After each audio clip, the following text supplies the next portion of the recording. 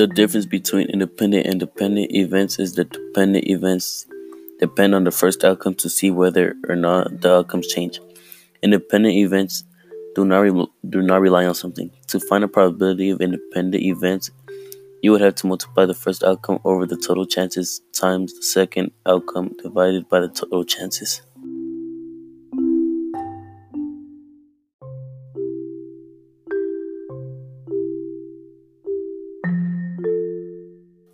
P by the events A and B equals P by the event A times P by the event B. I think I said correctly. To find a probability of dependent events, you multiply the first outcome divided by the total outcomes times the second outcome divided by the total outcomes given that the first outcome has happened.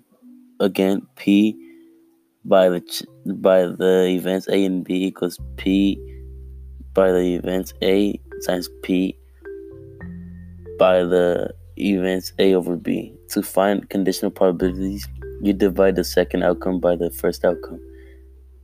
P by the events A and B equals P by the event of A. I don't even know if I'm saying this correctly. Times P by B over A. The events B over A. I also learned that it is better to have a dependent event because then you would not have to depend whether it changes or not because of the outcomes of it.